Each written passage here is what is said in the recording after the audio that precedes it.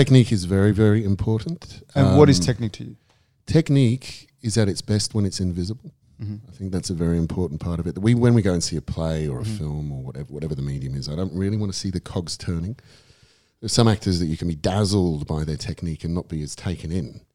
And then, and I'm sure we've all got our favourites in terms of actors whose technique is so masterful that you actually cannot see the cogs turning. The analogy would be the swan on the surface of the water, and underneath the legs are going like that, but you can't see the legs.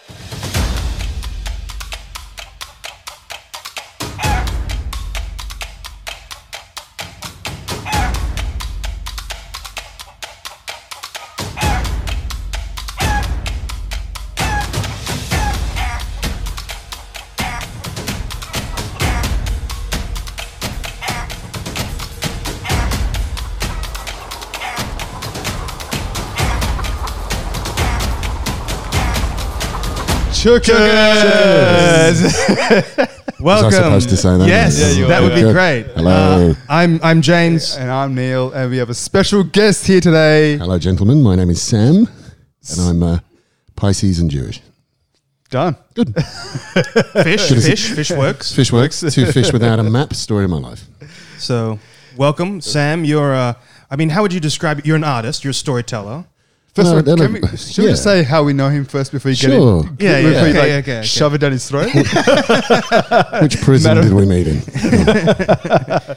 You go first. I think the first time I met you, Sam, was actually after we were doing a short and sweet play, and Alice Furs introduced us. And we met, and you were like, "Oh, I think I've seen you before. Hi, my name is Sam." And I'm like, "I think I've seen you too." And then I realized you were everywhere and knew everybody. So of course, a legend in my own lunchtime. Yeah. So yeah, I think that's and then you started coming along to our upper class improv troops, and then you joined us on the piano. And then I've also been part of your classes as well. What about you, Neil? Well, I've just been part of your classes. Yeah, absolutely. It was like 2019, I think it was, and came in. Did we originally meet through Tash? Or? We did meet. Sorry. Tash did say, I knew him first. So she did bring that up before, and I said, I'd love to hear her impression of you. Let me put my arms around. So I met you through Tash, and I said, and I was traveling between Sydney and Canberra all the time, and I said, when I can, I could come on Sundays or Saturdays and do one of your classes up in Redfern, and I think I did a few of them and I enjoyed it, and that's how I met you, and I guess we've sort of been staying in touch some form. Yeah, absolutely. Yeah, I've worked with you guys in class a few times, and seen you in all sorts of stuff. Certainly with you and upper class players. Mm-hmm. Yeah, but you're up and down. You're like we mentioned classes. Yeah. We've also performed. We've worked together. Yeah, absolutely. So we've done probably 3 or 4 shows now. Yeah. When he's, I'm only on keys. Yeah, I play piano, but it's absolutely a part of giving and taking in terms of improv. So yeah, absolutely. It's but fun. But how would you? I'm a poor man's Richard Branch with you guys, with the guy from Whose Line. Yeah. But so I'm just wondering, for people who might not know you, sure. What would you? Who is Sam Haft? Lovely. That was beautiful, mate. We didn't train you for that, James. I've been asking myself this question for many years. I was born at an early age. I met my mum when I was very young.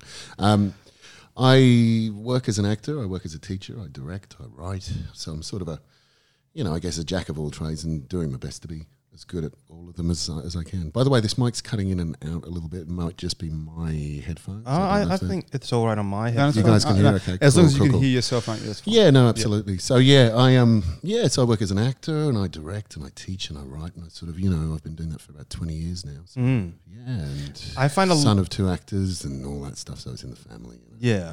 But I mean, a lot of people... I find it's so natural to, as an actor, is to also direct and is also write. Absolutely. So, from the point of view of directing, I almost think it should be kind of prerequisite to some degree. In terms of most of the best directors I've ever worked with, they've at least been on the boards at some point. And some directors, some of the best directors in the world are self-confessed not the best actors, but that's one of the reasons they might have ended up on the other side of the footlights. But I think it's very important to have know what it's like to be up there. When did you switch over? Like, it was like you did in the back in the day as well. Well, in terms of when did I start directing as well? Yeah, it was acting. teaching. Was acting your first thing you ever did, or was it? It was a Because I know weird- you played yeah. the piano and you're Yeah, bloody yeah. awesome. I heard you a few times. Thank you very much. You are Checks awesome. in the mail. Checks in the mail. I sort of, well, you know, I grew up with a family of actors. So I grew up backstage. I grew up in the UK in London.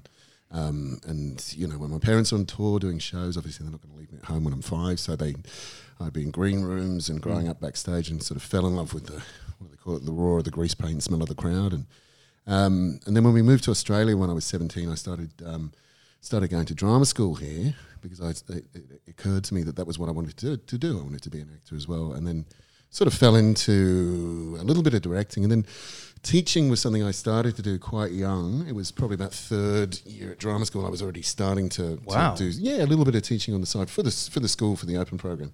And it got to the point where I fell in love with it. And now it's almost like I sometimes turn down the odd bit of acting work to teach. And it's, you know, I mean, there's sort of contentious issues about those who can't teach and all that sort of stuff. But most of the best teachers I know, like I was saying with directors and actors, you've got to have done it. You know, it's an experiential thing. You can't sit there with a whiteboard or a blackboard and, you know, lecture and pontificate about this. You have to have done it. I think. So The way I look at it is like, because in terms of, I look at it military wise, in like commissioned officers, non-commissioned officers are usually respected a little bit more than officers, because non-commissioned officers, they have been through trenches, trench warfare, whatever, and they've done everything, you know. Absolutely. Now, of course, officers also have, and they've been. And I feel like same thing with directors who have been through that avenue. They have that skill and they know what's going on. Yeah, absolutely. And it's funny, it's kind of a segue here, but I remember doing a play years and years ago with it was called Breaker Morant, famous Australian story and play. And talking of the military, there were 2 or 3 at least, I think, real soldiers in the play. Wow. One of them very high ranking. I think we're talking almost colonel. Wow. And we had our opening night and he came up to me afterwards. This is a guy who's done 2 tours of Afghanistan and he says, that was the scariest thing I've ever done. Isn't that interesting? That you'd think, well, you must be kidding me. And he actually said, no, I'm quite serious. Wow. Different type of, you know, fear, if that's the word you want to use. But Then Adam, what's his name? The guy from sorry, Adam Brain Block. Adam Driver? Yeah, the exact same thing. Because he was in the Marines, right? he was in the Marines, before he did, I think Girls was the first big series he did. Wonderful actor. Yeah, good. Great. Yeah. I mean, Sam, what do you think about, in talking about that military person who found that fear there? Sure. What do you think? What's your kind of advice to people who haven't done a play before or done a film or what do you think what you would want to equip them with in terms of what to expect? I mean, well, not to know what to expect is to some degree. I think the interesting thing about our line of work is, there are, if you want to call them rules or guidelines that we're taught, but ultimately I think it's getting at peace or becoming at peace with the unexpected in terms of, you know, there's a phrase we use in class which is, you know, what's the difference between fear and excitement? And it's the spelling, you know. If I get on a roller coaster and it's the first time I've been on it, you know, there might be a bit of me going, oh shit, fuck, you know, and then there's a little bit of me that can turn that into, wow, this will be fascinating. So, you know, there's something exciting about, particularly with theatre, you just don't know how it's going to play out every night, and there's, you know, that sort of uncharted waters. So I think that's a very, very important thing to embrace. You know, I don't know if you guys have been in these podcasts talking much about the pandemic and, you know, and COVID, you know, but it does come up in conversation, obviously, in class a little bit. And I heard a wonderful meme about COVID, about the pandemic. Someone said, you're witnessing people going through you're witnessing people going through withdrawal symptoms of an addiction to the false notion of certainty.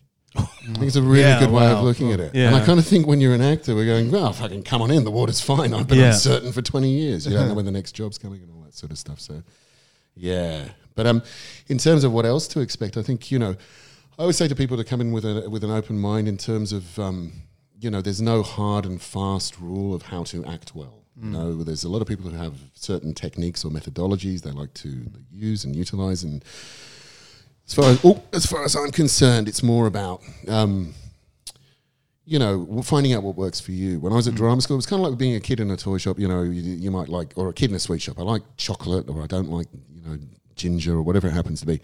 And then after you've found your way, you might find out 10 years later that something you were taught in drama school years before actually turns out to work really well for you. So it's kind of like, drama schools can be an immersive experience where you choose all sorts of methodologies and find out what works for you. When I'm teaching, I try and work out what the actor needs, what works best for them. So yeah, that answers that question. So how important? The next question, of course. So technique. How important is it? Technique is very, very important. And what is technique to you? Technique is at its best when it's invisible. I think that's a very important part of it. When we go and see a play or a film or whatever the medium is, I don't really want to see the cogs turning. There's some actors that you can be dazzled by their technique and not be as taken in.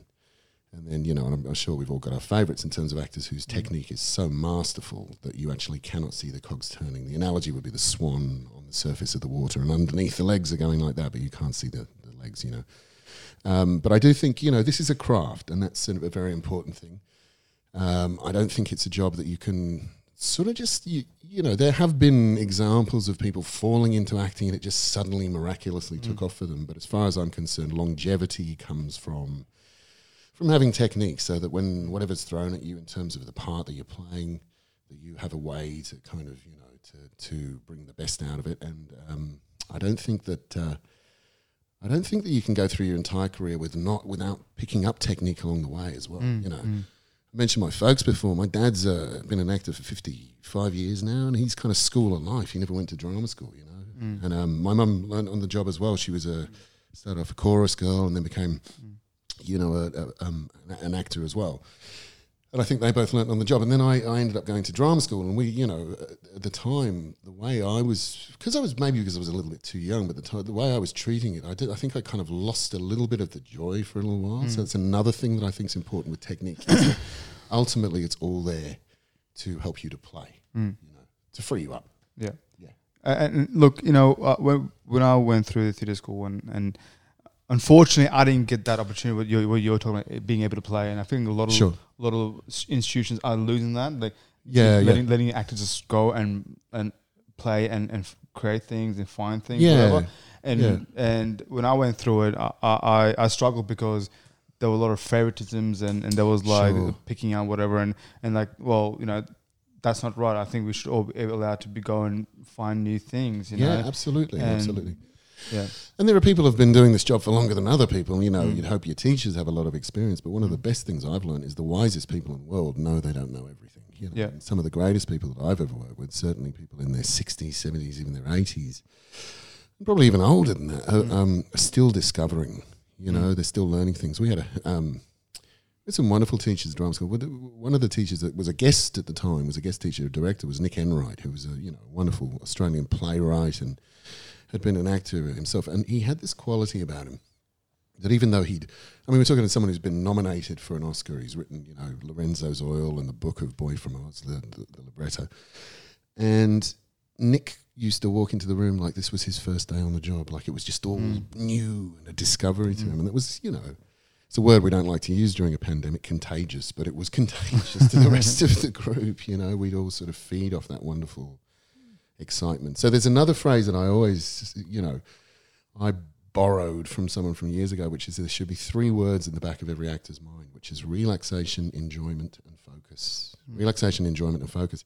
And if I ask anyone, which one is the most important out of those words, I'm hoping enjoyment is the one that we lean to. It is called a play for a reason, which is actually what Nick told us on the first day he worked with us. Just go out and play. Yeah, go out and play. I think we did the Three Sisters together. He was directing it. And he said to us all, what's the play about? We're all, second year drama school students. We're at the end of first year, beginning of second year, and we're going, it's about the bourgeoisie, it's about bored people, it's about this, and all trying to sort of be the smartest person in the room. And he said, no, it's about 3 ladies who want to go to Moscow, and they don't. That's a lovely way of looking at it, about simplifying things. The last thing about technique, I'm giving a very long-winded answer to a simple question, but the other thing about technique is not only its absence, but simplicity. That's a very, very hard thing for us to get our heads around. I've certainly struggled with it for a long, long time, about not making things too complex. A lot of the best art, as far as I'm concerned, is relatively simple. the Beatles can write one of the greatest love songs. I Want to Hold Your Hand. It's that simple, you know. Or great paintings. I went to that. I don't know if you guys went and saw the Van Gogh Alive. You know what? We missed that. It was great. I know. We really wanted. It was always sold out.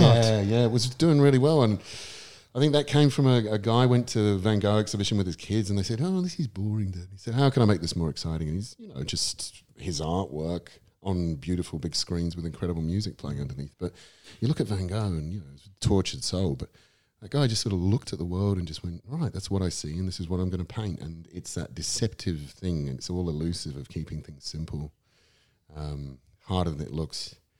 There was a guy who wrote someone a letter, and the beginning of it was, "I would have written you a shorter letter, but I didn't have time." Yeah, which kind of makes sense to me, simplifying everything. Yeah, it takes practice.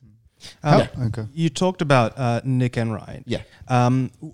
Who are other mentors that you've had along your path? Yeah, sure. We had a wonderful voice teacher called Betty Williams when I was at NIDA back in 1922. I was there 98, 99. Betty Williams was a pretty wonderful influence on me. My first play out of drama school was with a wonderful director called Jim Sharman. Yeah, so if anyone knows the Rocky Horror Show, he made the film of it and also directed this sort of original Australian productions of Jesus Christ Superstar and Hair and Rocky Horror Show when it first started in the UK. That was him and Richard O'Brien. So Jim was a very big influence. My folks have been a very big influence on me. I've worked with them quite a few times, which is great fun, and I've done a couple of plays with them. Actually, a couple, probably about 5 or 6. And often colleagues, that you sort of encounter on the way, and you just go, what is it about that particular person that's so wonderful? And what, you learn while you're rehearsing together, and we pick up, tricks of the trade from each other. I learn from students as well. I learn from watching people's work in the room. And my belief is you're only as good as the people you play tennis with as well, It's about being around people that inspire you, and the more of that, the better. So, yeah. Yeah, I was gonna ask before you jumped in. This guy always jumps in all the time. He's full of great questions, by the way. Yeah, he's done really well, by the way. I'm so proud of him. I want to cry. That's great. I love this thing you guys are doing. It's really, really good. Yeah, look. Also, we started. I'm not sure if you listened to our first podcast, but I've listened to a few of them and I love them. Yeah, they're good. Essentially, we just want to connect everyone, and let everyone know that we're all in this sort of in this together, right? So one of when you were telling us about the people who's influenced you and all, I want to ask you, how important is it for people to not, because I feel like in theatre schools, teachers are trying to make everyone sound the same, and not on my watch, love. How important? Because, and then I feel like every time I'm out somewhere, they're trying to perfect this thing which is not there. But isn't individuality much more important than being someone like someone else? Absolutely. We always forget this, and there's this idea of this cookie cutter mold of what a good actor is. I mean, is any whoever you are, whatever you bring to it. It's a funny one, isn't it? Yeah. Like you ask one person what their favourite food is, or there's the same with the arts. I think everyone has different tastes, and you're not there to please people. You're there to entertain people and to tell stories. And I think you can't account for everybody's tastes. I know I'm full of anecdotes and desk calendar quotes, but there's another great example of this. Rosemary Clooney, George Clooney's auntie. By the way, let me tell you real quick. Go on. All these quotes you're saying, and all the people who say, we have to write this, my friend. Oh, no. It's going to be a bibliography. That's lot longer than my CV. It's great. we have Diego who's producing it, so he's working really hard. Yes. So there are 14 sources, and they're all from different books. Some of them are in libraries, and some of them are since extinct. Let's go. But Rosemary Clooney, she said to George Clooney, her nephew, if they say you're bad, ignore them. If they say you're good, ignore them. And I think it's a great one, I'm the first person to fret and worry about what other people think of me. It's been a trait in my nature for years, and I think it's kind of, you think, well, it's going to make your job difficult. Well, really, and actually you learn from the craft, and it affects the way you see yourself and the way you see the world around you. So going back to your question about, being a certain type of actor, I think, it's the old thing, acting is lying with yourself put into it, but if you don't put yourself into it, it's just lying. If you go in for a casting, if you have been cast in a role, whatever it happens to be, the reason is we want to see your version of it. Yeah. And of course you have your two types of actors. I used to call it two types anyway. I don't know if that rule still applies, but in terms of character actors and then your transformational actors. Ironically, character actors weren't people who played lots of characters. They were people who played themselves. So John Wayne was always John Wayne. It was Lucille Ball was always Lucille Ball. And then you've got, your Kates and your Johnny Depps and all those people who can kind of transform.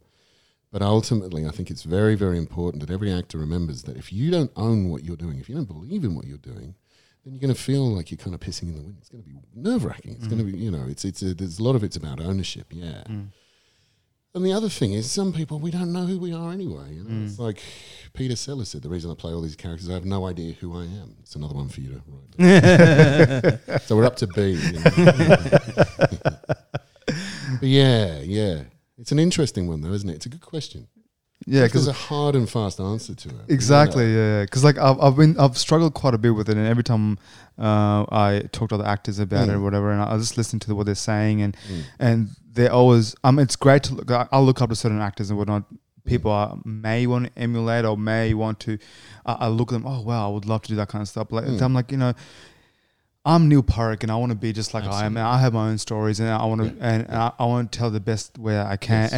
And then going through theatre school and going through whatever, and people look, oh, you don't look like an actor, you don't look like this. But like, well, what does an actor look like? And people, just because you folks watched a certain type of film doesn't mean I had to as well.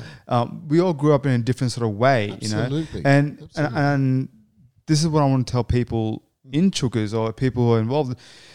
No matter what, we're still aiming for the same goal. Absolutely. Doesn't matter how we get around it. And it's also important to remind ourselves that acting is public domain. It belongs to everyone. We're all doing it. I think people often think that acting means pretending. To me, acting just means doing.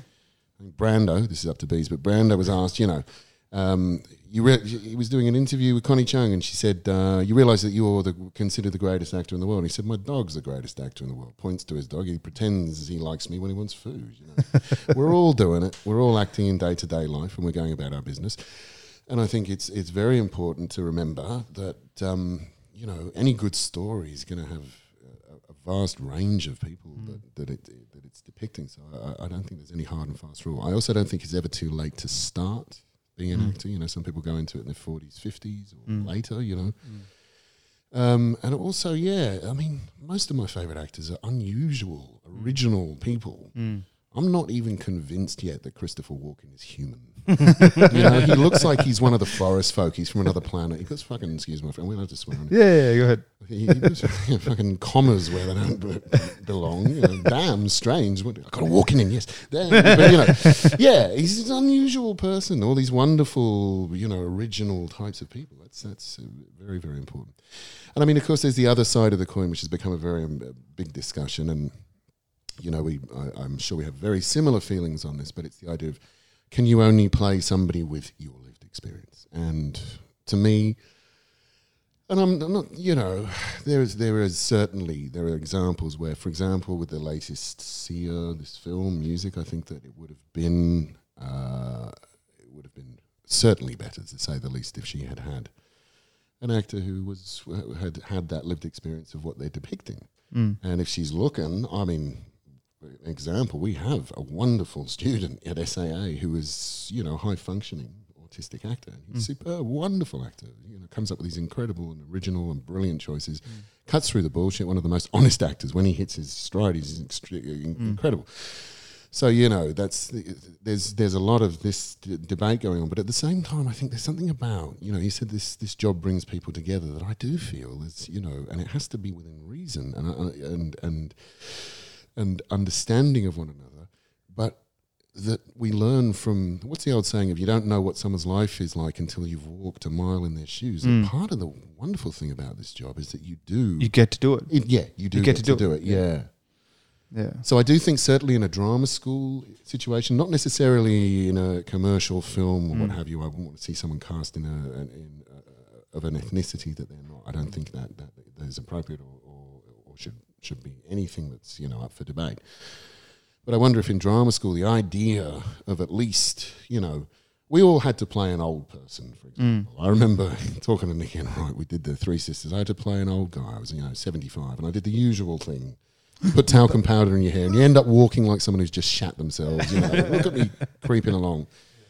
And then an old man at the time, relatively old, John Clark, who ran the school, said to me, Hafty, just remember that when you're playing old, we're just the same as you. We just move our necks slower. Once we get going, but we're the same as you. We just move our necks slower. I don't think anyone wakes up one morning and goes, shit, I'm 70. I have to behave a certain way. Yeah. Just like playing different, historical eras when people talk about people standing up a certain way in the 1800s. They weren't looking at each other and going, we're in 1800, Charlie. We better it was because people were wearing starched collars, corsets, what have you. Things like the way people used to lift a drink in those sort of eras was because they didn't want to get their cuff in the drink. So you sort of work out why people behave the way they do in a certain environment, But like I say, going back to the idea of being an original, everyone is. There is no way you're going to be the same as anyone else. And in class, for example, I normally will give people two-handers. We normally work with two-handed scenes, but I'll normally pair people up with different scenes. So everyone's doing a different scene in class. We all get to watch a different scene from a different pairing. But sometimes, we'll give two people the same scene, and you'll see two versions of the same character, and you go, now you know what a casting director's going through. Casting directors have an extraordinarily difficult job at some times because they want 10 people that they see. That person's great, So I think that's very important to remember. And that's why they got you in the room in the first place, which is why make sure your headshot is indicative of you. I've got one where I look like a poor man's Josh Brolin, and it's not right. I need to get a new one. It's a great photo, actually. It's beautifully, the headshot photography is wonderful. But I think, is that me? Sometimes I look at it and I go, yeah. Is that who walks through the door when I come into the room? Hello, how you doing? I wish it was Josh Brolin. I've got a question. Cool. I think you're uniquely placed to have information on this. But sure. I'm wondering about the Sydney acting community. Yeah. What's great about it, but also what could it be doing better? That's a very good question. I mean, I don't do as many, certainly not over the last couple of years, and that was my choice. I decided I wanted to focus more on the teaching and the directing, and if the odd film comes up, the odd television job comes up. See how as an actor I made it straight about myself? Well, let's talk about me for a second. But, going back to the theatre scene, I must have done about, 40 plays over about 10 or 15 years. Most of the major theatre companies, most of the, independent theatres. That's how I cut my teeth. And the thing I always loved about it was, it was a community, of course. It's a wonderful assembly of disparate souls who come together and we tell stories together. The main thing for me, sorry about the cough, it's not COVID, I'm just a smoker. But the main thing for me, I wish, and I'm sure I'm not alone here, is that we had more theatres, more paying theatres, and I know, that's a contentious issue. Well, where do we get the money from, and so on and so forth. We all know that, but there is, to me, has always been a distinct, for a city of this size, and I'm probably preaching to the choir if most people listening to this podcast are actors, but, there's a distinct lack of theatres in this, you walk down the street in the West End, every side of the road. Same in Broadway, every side of the road. You've got someone in that play, someone in that play. Also, sort of nodal places where actors all meet. There's a wonderful restaurant in London. It's probably not open at the moment, but it'll reopen when things go back to normal, if they ever do. But Joe Allen's, where people would go and break bread between shows, and you'd be sitting there, there's Judi Dench having a crab salad, and it's... there's this sort of nodalisation, for want of a better word. I'm very good at Scrabble. But there's a nodalisation of our craft that I think sometimes feels a little bit disparate in this town. And it's not because of the people involved, because this business is comprised of the most wonderful people you'll ever meet. You make lifelong friendships in plays and working together, and even people you haven't worked with but you meet over the years. So for me, I think it is. It will be. It's the old thing. If you build it, they will come. And I wonder if it's to do with really, and I'm certainly not the first person to have brought this up, but if you try and think of where is the main area where all the theatres are? I mean, you've got Newtown, you've got loads of spaces there, you've got King's Cross, you've got loads of great spaces. There's such good theatre happening. You know, the old Fitz, the Griff, KXT, you know, all these venues. So I wonder if there's something about, from a logistical point of view, of if you build a bunch of them in the same place, and so that, and as much as I love the big musical with the best of them, you know, I'm the son of a hoofer, but I also think that the idea of not just the big musicals being when people come to Sydney, go, oh, let's go and see a show, that you come to see a show when you're in town. It's part, tourism is so important in our business, you know, and that's not copping out. When you go to New York or London, you go, you know, get up at 6 a.m, queue at Times Square, go and see a show, or see something down the road, some tiny little dive somewhere with one of the best plays you've ever seen. You know, that can happen in this town, but I think it's very, very important to strategize about that when the time comes that it's possible to do so. Well, I think also, like, I feel last 8 years, I think, especially because Sydney's nightlife has gone down. Sure. And that's impacted greatly on also in theatres, because people would go to theatres and they would go out for a drink. My bad. That guy wanted it all to go, didn't he? Because King's Cross particularly wanted to decimate that area so you could build apartment blocks, you know. Like moving the powerhouse to Parramatta. I mean, that was never about, that was just Piermont, you know. We want to build things that make much more money for us than for, you know, money ain't everything. Sorry. So do you think it's also, because, like, I think a lot of theatres have an issue with getting bums on seats. What do you think can be done about it? Like, philanthropy is very important. We've got to remember that, you know, and I won't name names of theatre companies, but I'm well aware of this fact, particularly with a theatre company that I did a lot of plays with in my sort of first 5 or 6 years out of drama school. But logistically, the cost of a seat in a theatre is only half covered for some theatres by the cost of the ticket. You know, so if a seat is $60 or $70, I mean, we've tried doing the maths ourselves a couple of times. Me and a mate, we were going to get a calculator out. I was doing this like a week ago with Ben Brighton. We're going, okay, so if they do let's hang on a minute. So that means that, and if you actually add it all up, it kind of, the cost of a seat in the theatre, for the theatre to run it, half of it sometimes is covered by the cost of a ticket sale. So then what you got to think about is philanthropy. You got to think of, one of the things I used to love when I was growing up in London was that the National Lottery would take a chunk of their earnings from ticket sales, and that goes to the theatre.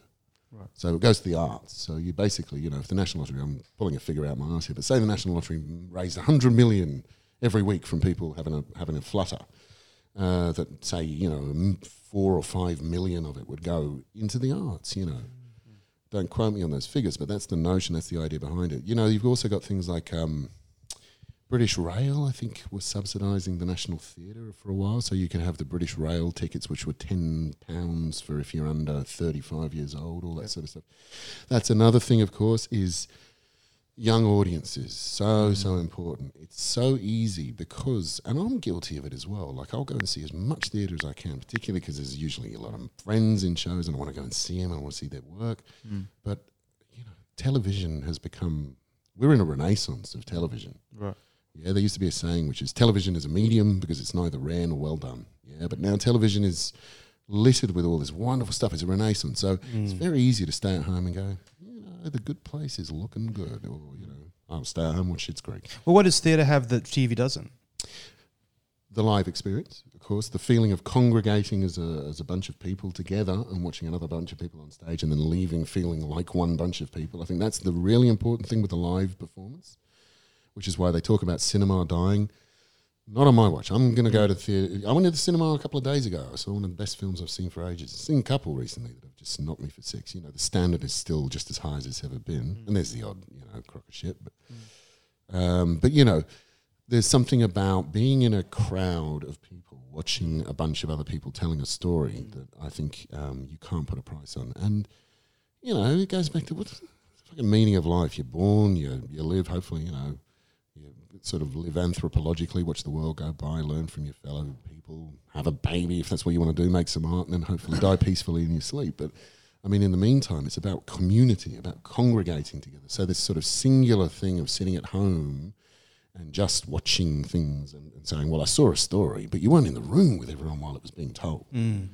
So I think that is something that theatre needs to remind its audience that you will not be able to get anywhere else, and cinema.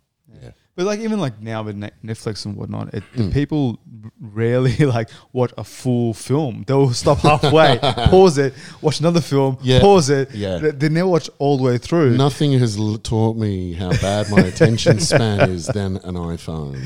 Yeah. How many times I've just gone, I just want to see whether Trump said something stupid recently, then I'll go back to it. Then I go back to Thank God they've closed down his accounts. I'm getting through a lot more television.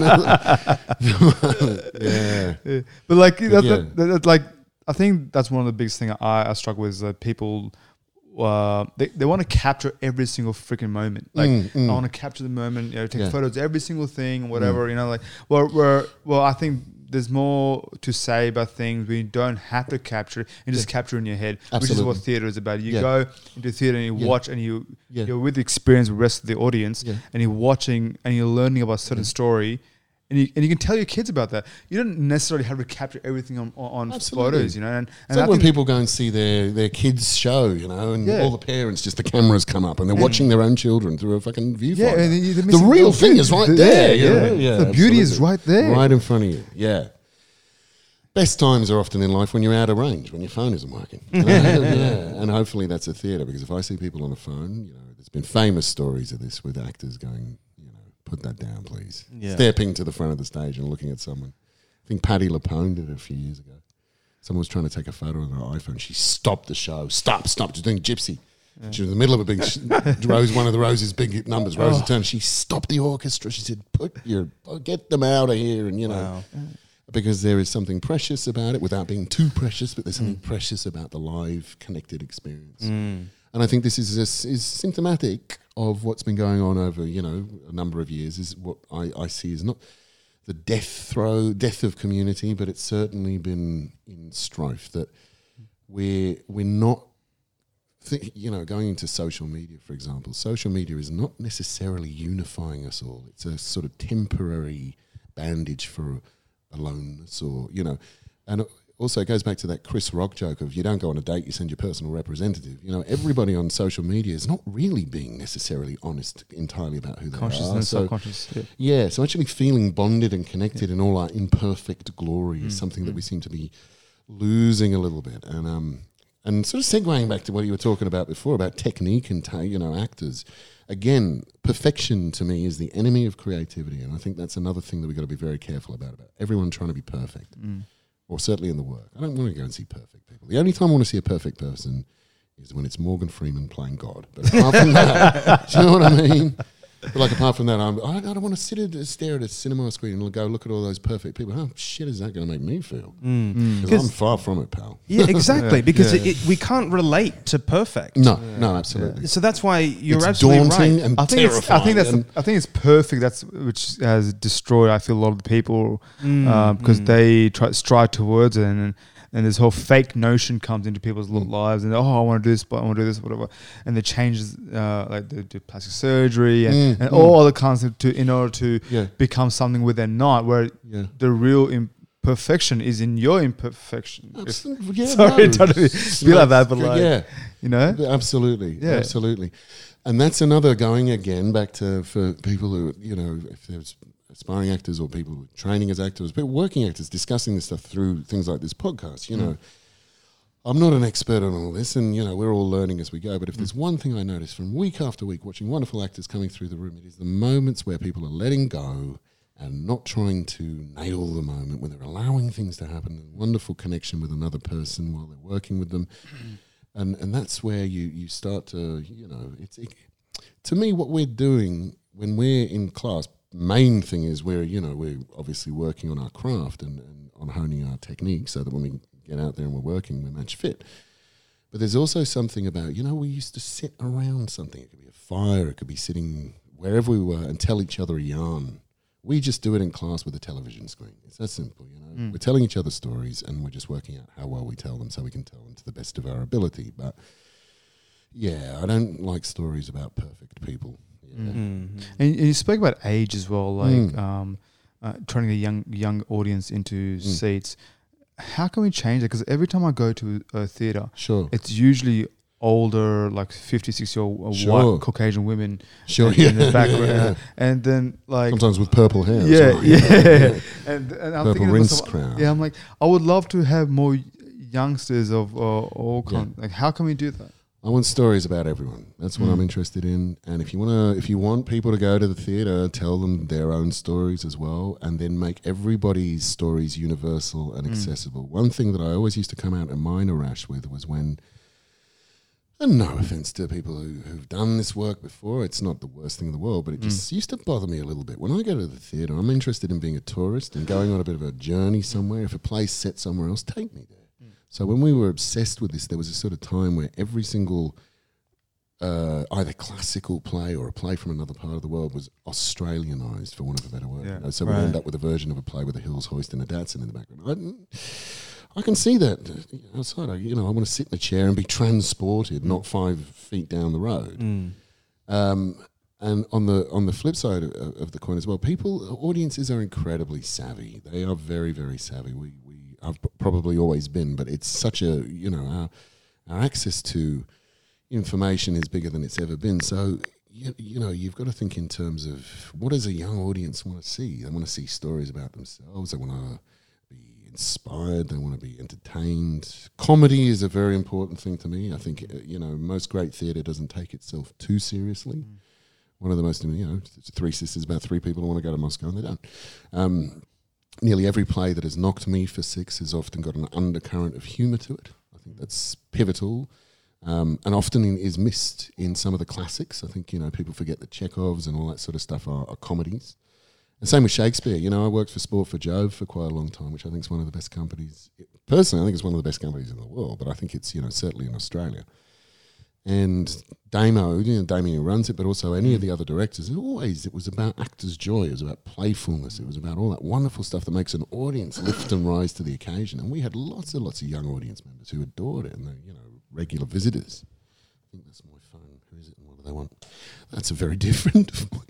That's Felicity, right. Who is it? What do they want?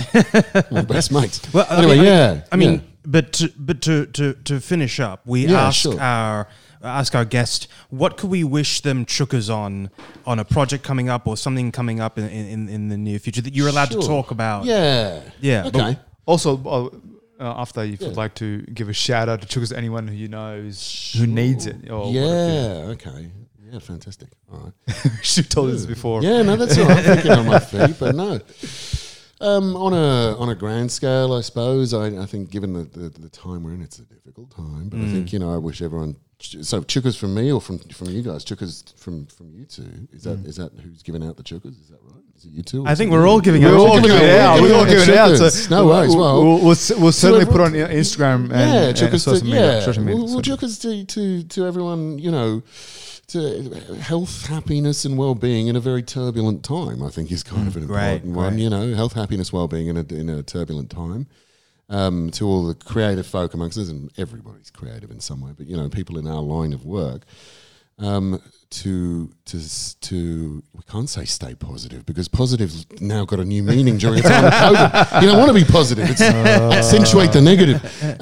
But optimistic. Stay upbeat. Just stay upbeat. Stay optimistic. Know that things will be different, but they will go back to a place where things will reopen and not to lose faith in that. I think that's very, very important. And personally, if I wanted CHOOKAS from you guys, we were going to be doing a production of Merchant of Venice. Yes. Is that back on again? It will be back on, and we do have a slot that we've been offered, so we're going to we will be mounting it at the same theatre. Won't go into where and when yet until but pretty fabulous cast. Oh, When it does come up, we'll love to have you. Thank you, and we'll put you on Insta. Absolutely, and. In terms of people specifically who need it, I guess everyone needs CHOOKAS in some way. Yeah, but, I don't know. Certainly not the orange cockwomble on the other side of the pond. Maybe you ain't having any of the CHOOKAS. We're keeping the chicken. Well, maybe CHOOKAS to Biden then. CHOOKAS to Biden. CHOOKS to Melania on her new venture. Only a few more days. May divorce be with you. Yeah, but I'm glad we kind of avoided that subject matter. But what an extraordinary time we've gone on. Yeah, so CHOOKAS on a new channel. Well, by the time this comes out, he'll be well and truly a president. Yeah, absolutely. But well, thank you so much for coming on An board. absolute pleasure, and I love what you guys are doing. I think it's really, really great. And, thank you. Anything that knits us back all together, or keeps us all together, I think is pretty pivotal. That's the overall objective that brings everyone together. So that's thank you so much, Sam, Absolute for pleasure. taking out a few hours out of the day. Yeah, no, been an honour. Thank you very much. And thanks everyone for listening. Thanks so much, guys. Bye bye. CHOOKAS. CHOOKAS.